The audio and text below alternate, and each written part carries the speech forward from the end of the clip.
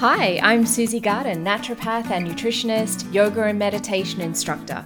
Welcome to the Wellness Glow podcast for women who want inspiring and practical solutions to feel abundant energy and vitality on the inside and look radiantly healthy on the outside.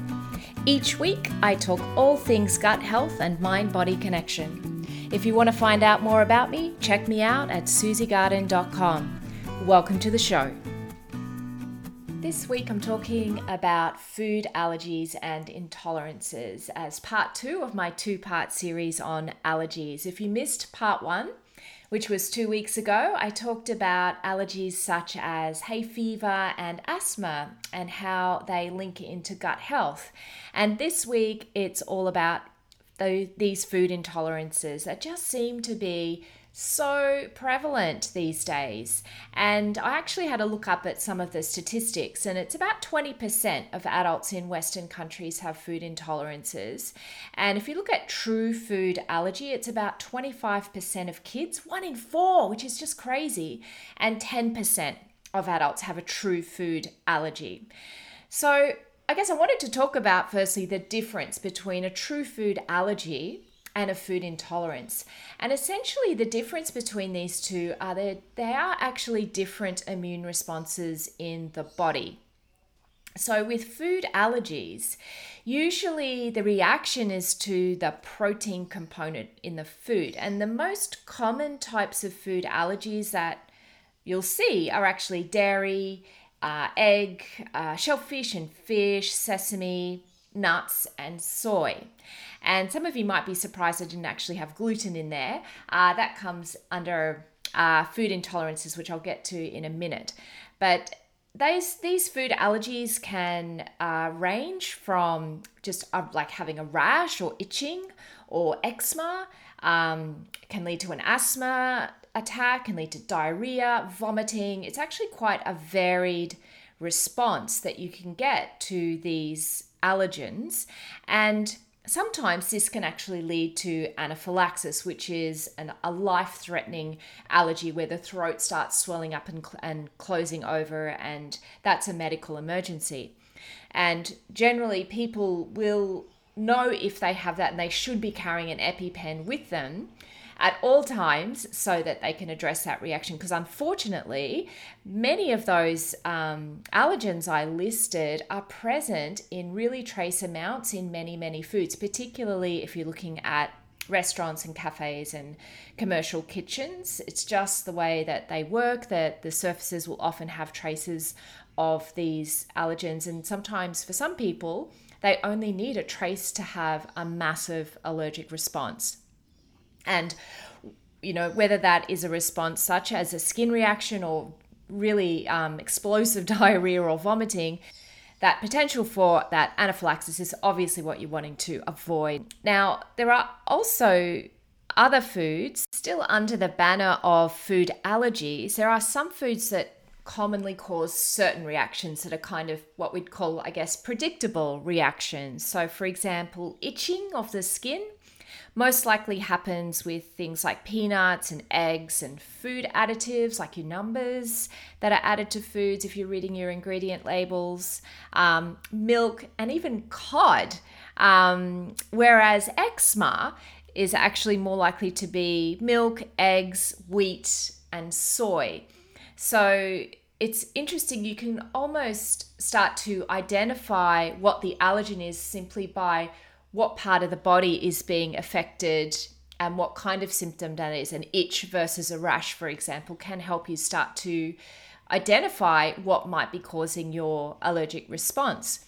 Now, interestingly, with these allergic responses, there's probably 2 primary causes of these. Now, number 1 is genetics, and unfortunately, there's not a lot you can do about that. There are certain food allergies that do run in families. So if you know, for example, that there's certain food allergies run in your family and then you start to react, then it's likely to be the same sort of thing. But the other cause of these allergic reactions is increased intestinal permeability or leaky gut syndrome, which I talked about a few weeks ago. So please, if you're not quite sure what I'm talking about here, Go back to episode 6 on leaky gut syndrome, where I talked about what that is all about and how that works, and that will give you a really good background to continue on with this episode. So if you have increased intestinal permeability, this allows potential allergens to pass through the intestinal wall. So if you recall, when we have this increased intestinal permeability, larger particles can get through the intestinal wall than are supposed to be and to be able to.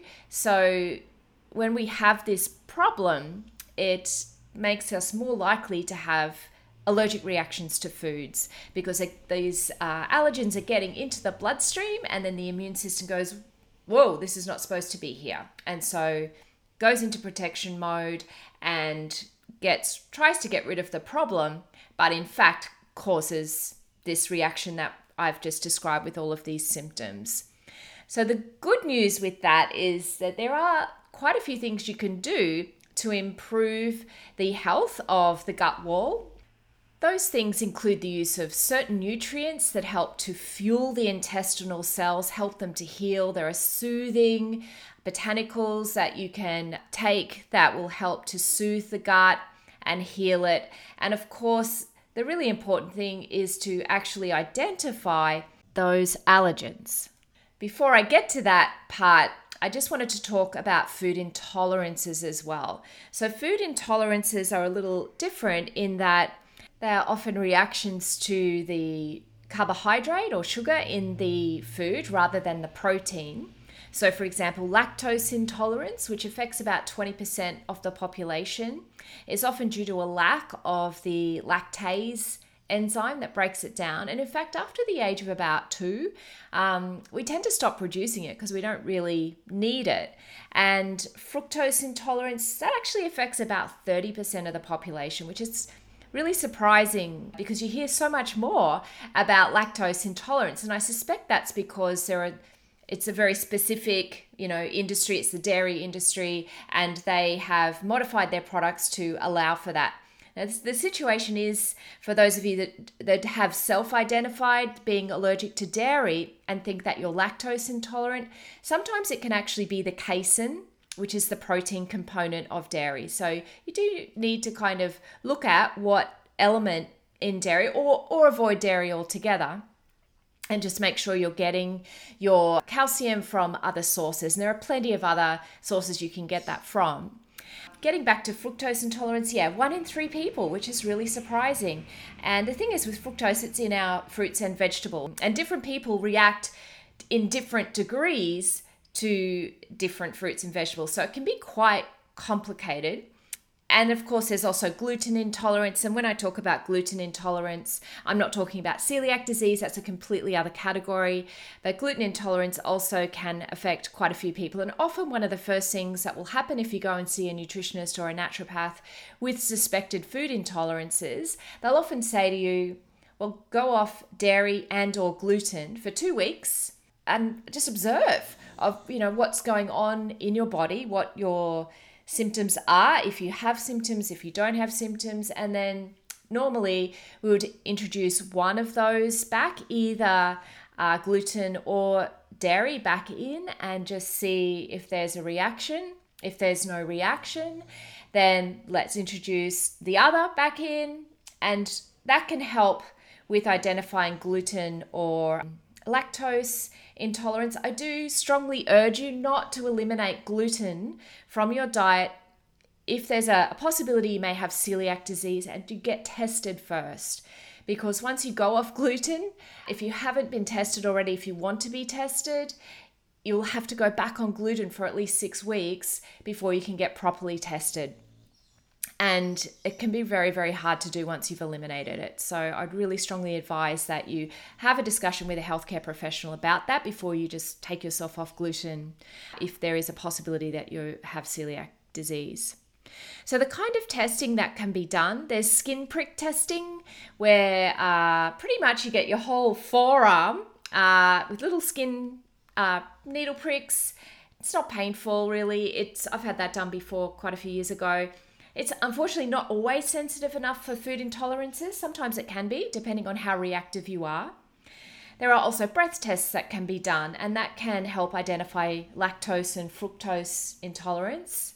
And also you can get tested for intestinal hyperpermeability. So that can also be really helpful in identifying not so much what you're allergic to, but if you have that increased permeability in the bowel, which we know will lead to the signs and symptoms of food allergy or sometimes food intolerance as well. And then once you know what you're intolerant or allergic to, elimination, of course, of that from your diet. But don't despair. In a lot of cases, after bowel healing is done, and I generally allow at least sort of 6 to 8 weeks, depending on the person, complete elimination of that element from the diet, and then very slowly bringing it back in. And when you do that elimination and you put in the gut healing protocol at the same time, that can really increase your chances of being able to include that food in your diet again, which is fantastic. Of course, there are many cases where that is not the case. So, because there's a genetic issue at play, which we need to take into account. But also if you have anaphylaxis, then I don't recommend re-challenging. Anything like that would need to be done under very, very strict supervision.